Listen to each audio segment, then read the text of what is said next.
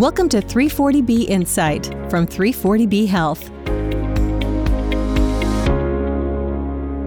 Hello from Washington, D.C., and welcome back to 340B Insight, the podcast about the 340B drug pricing program. I'm David Glendinning with 340B Health. We are coming to you from our booth in the virtual exhibit hall at the 340B Coalition Summer Conference, which started July 20th and runs through July 28th. We thank all of you who registered to attend this important event, and we remind you that most sessions will be available on demand for 60 days following the end of the conference. So if you miss something, you can still catch up.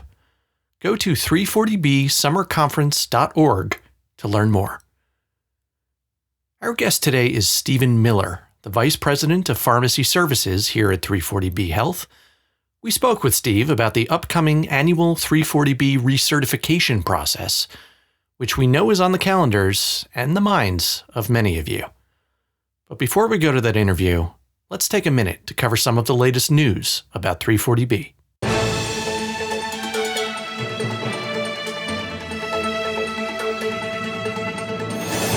The Centers for Medicare and Medicaid Services has released a proposed rule that outlines how Medicare plans to pay hospitals for outpatient services beginning January 1st, 2022. The rule proposes that Medicare continue a nearly 30% cut to payments for drugs obtained through the 340B program for many eligible hospitals. These payment reductions have been in place since 2018, and the new development indicates that the Biden administration plans to keep them going into 2022, despite strong opposition from the 340B hospital community. In our previous news update, we told you the U.S. Supreme Court will be taking up a case over whether the government has the authority to impose these cuts just on 340B hospitals. But CMS likely will finalize 2022 Medicare payment levels well before a decision comes down in that case. So in the meantime, hospitals will be advocating that the agency change course on this payment policy before it locks in those rates. And on Capitol Hill, a pair of U.S. House members has introduced a bipartisan bill aimed at stopping discriminatory payment policies against 340B-covered entities. Representatives David McKinley, a Republican from West Virginia, and Abigail Spanberger, a Democrat from Virginia, are the authors of the Protect 340B Act. It would ban pharmacy benefit managers and health insurers from setting inequitable payment rates or rules for 340B providers based on their participation in the program. More than a dozen states already have enacted similar legislation, but this federal bill would ban such practices throughout the U.S. For more information about these developments, check out the show notes for this episode.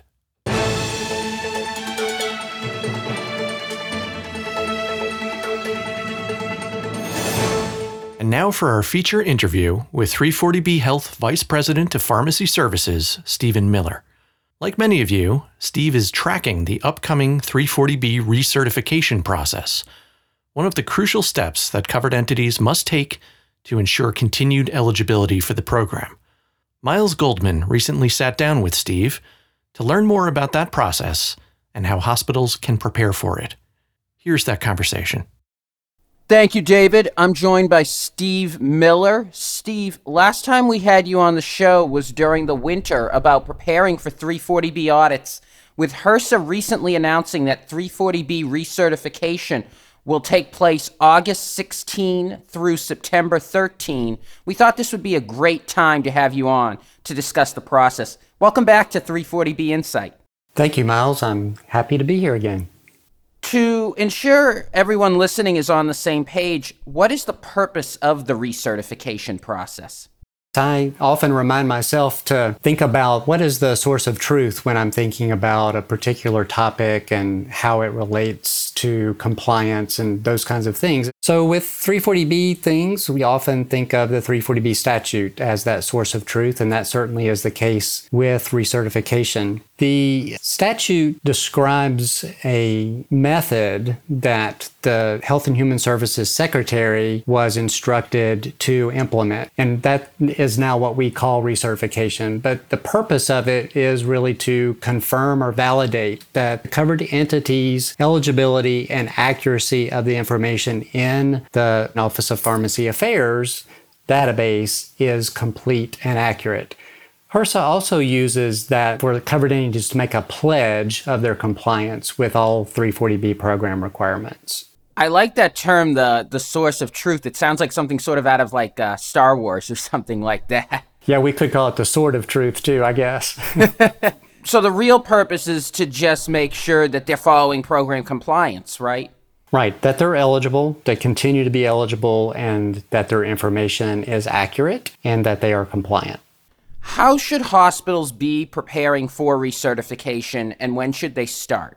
Well, really, they should start when they enroll in the program and register their hospital and child sites as participating in 340B. But you have to do this every year. So a good place to start is by looking at your policies and procedures and making sure that your operations, your day-to-day 340B operations, align really closely with what you have written down in your policies and procedures. After that, the most critical thing that hospitals can do is to make sure that all of their information that is listed in the Office of Pharmacy Affairs Information System, or OPACE, is complete and accurate. And pay special attention to things like qualification information, eligibility information, demographic information, so addresses, names, phone numbers, contact information, and the Medicaid exclusion file. Secondly, recertification also requires a lot of documentation if you make any changes or updates during the recertification. So you want to gather all those first before you actually open up recertification task to get started. Remember,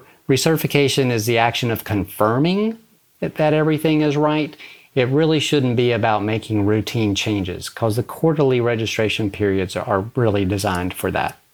What are the eligibility criteria that hospitals must meet for recertification? Well, there's a list of things, Miles, and we'll just touch on those lightly. But first of all hospitals that are participating in 340B have to be nonprofit hospitals. If they are a for-profit corporation, they cannot participate in 340B by definition in the statute. Secondly, nonprofit hospitals can be either public hospitals, so they're owned or operated by the government, or they can be private hospitals. If they are a private hospital, they have to have a contract with a unit of local or state government to provide healthcare services to those individuals, low-income individuals, who don't qualify for Medicaid or Medicare services. Next, all hospitals except for critical access hospitals have to meet or exceed a disproportionate share adjustment percentage, which is on their Medicare cost report, and they want to be using the one that was last filed. For DSH, cancer, and children's hospitals, they have to exceed 11.75%. For rural referral centers and sole community hospitals, they can equal or exceed 8% of that adjustment percentage to qualify. And as I said, the critical access hospitals are exempt from that requirement. All hospitals and child sites that are participating in 340B must have reimbursable outpatient costs and charges on that last filed cost report. And of course, we've already mentioned that this is about compliance. So HRSA is expecting the authorizing official who makes the submission for recertification to promise or pledge that they're going to be compliant with all 340B program requirements. You shared with us what hospitals should be doing leading up to recertification.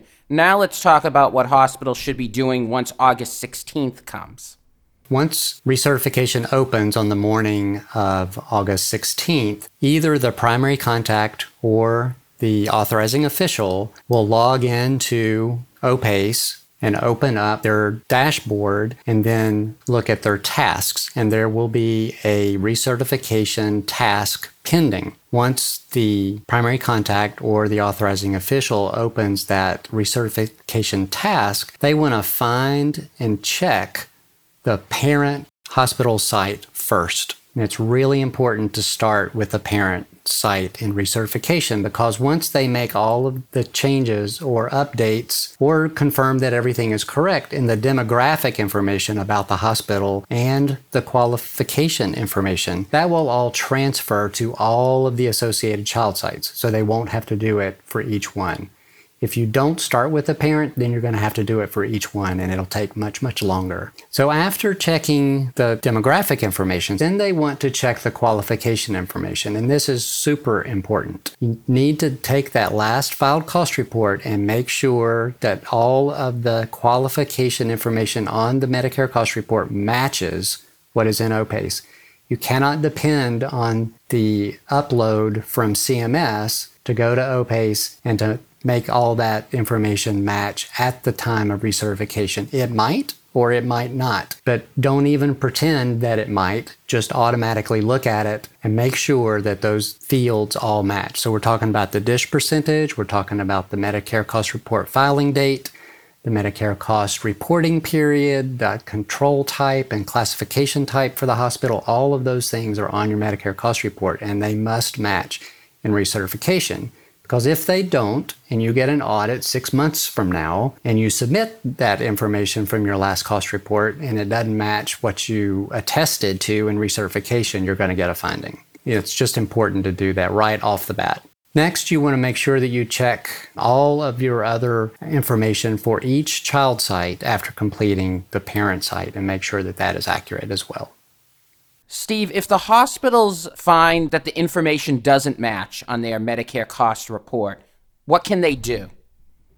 If it doesn't match, the most important thing that they would do in recertification is to make the changes in the recertification task, and then the system will prompt them to upload the supporting documentation, whether that's certain worksheets from the Medicare cost report that is showing, okay, the recertification default is showing a DISH percentage of 15%, but our last cost report is 18.3%. So even though it's not a change in eligibility, it is still a discrepancy between the last cost report and what is showing up in OPACE.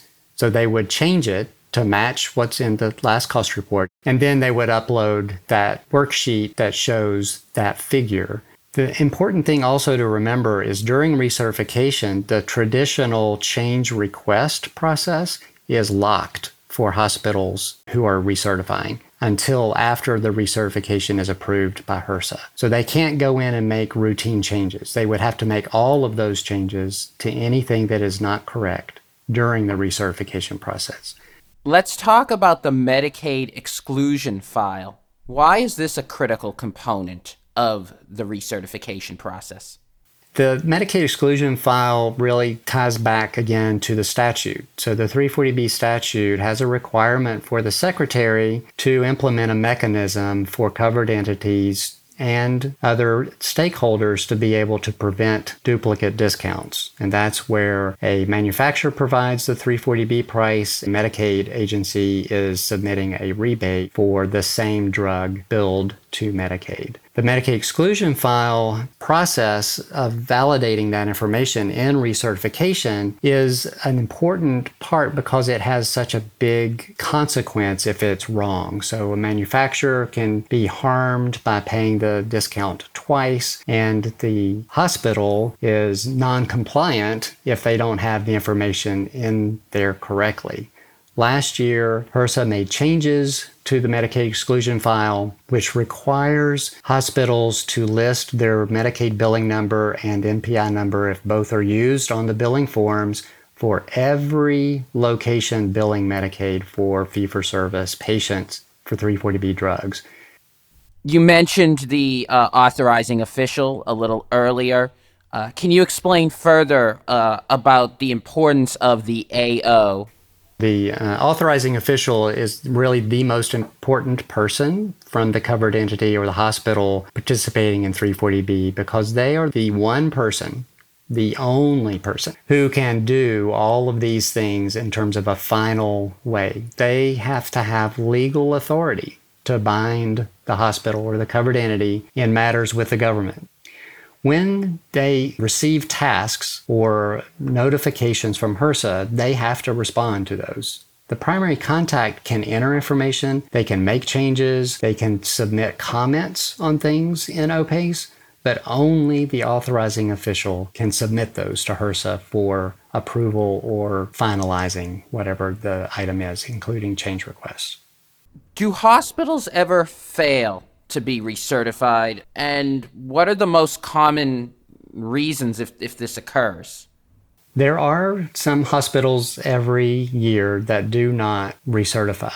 Fails is a little bit of a hard word there because sometimes it's just a natural consequence because they no longer qualify. That is the predominant reason is their eligibility DISH percentage has dropped on their cost report that has just been filed just before recertification starts. The other reason it can be a change in their type. So if they are purchased, they're a nonprofit hospital that's purchased by a for-profit corporation and they are no longer a nonprofit hospital, then they would no longer qualify. That is another reason that some hospitals do not recertify. There are a very, very, very small number who just don't get all the information done on time. And then they have to work one-on-one with HRSA to complete it. And sometimes HRSA will allow them to go on and recertify late, or sometimes they have to wait out a quarter and re-enter the next quarter. Through any of the examples you just provided there, if the hospital is no longer eligible for 340B, when is their next opportunity to become eligible again?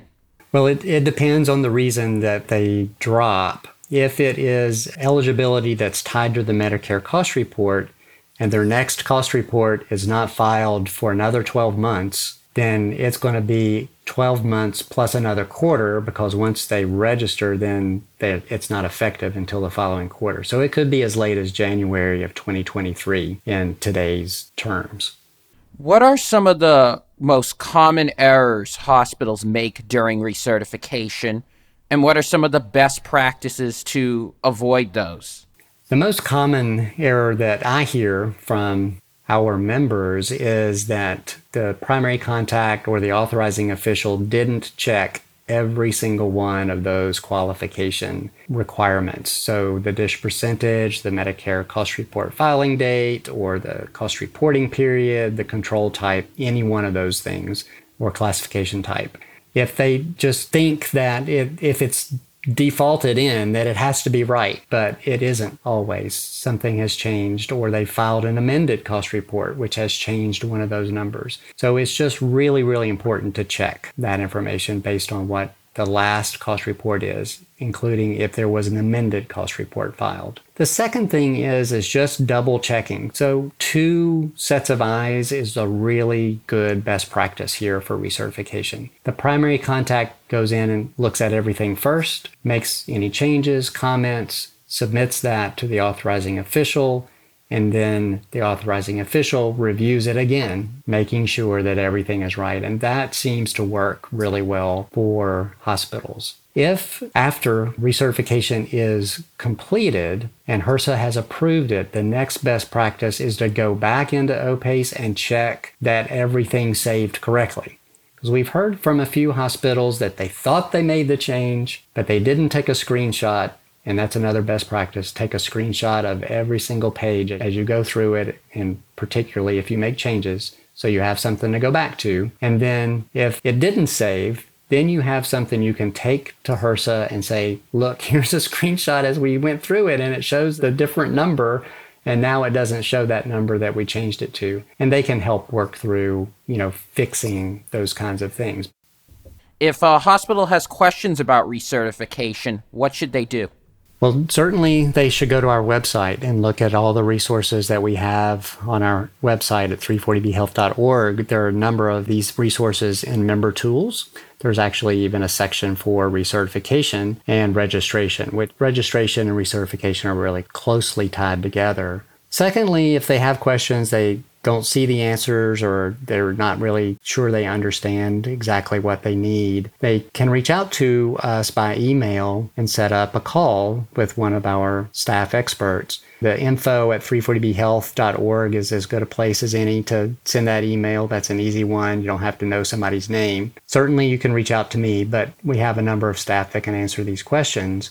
And lastly, we always hold a webinar just before recertification. And so we'll be holding this webinar this year on August 12th at 2 o'clock. And we would encourage everyone who is involved in recertification or even 340B operations to register and watch that webinar with us on August the 12th.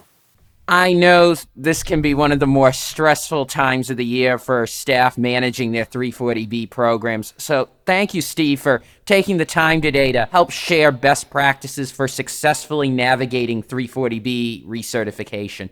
Oh, you're more than welcome, Miles. We're always available to help.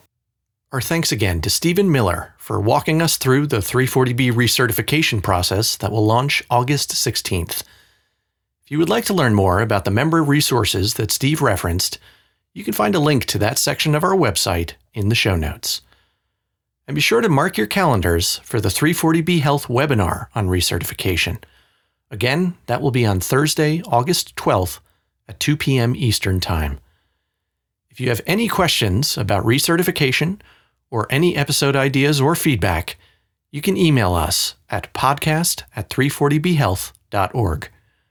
We will be back in a few weeks. As always, thanks for listening, and be well.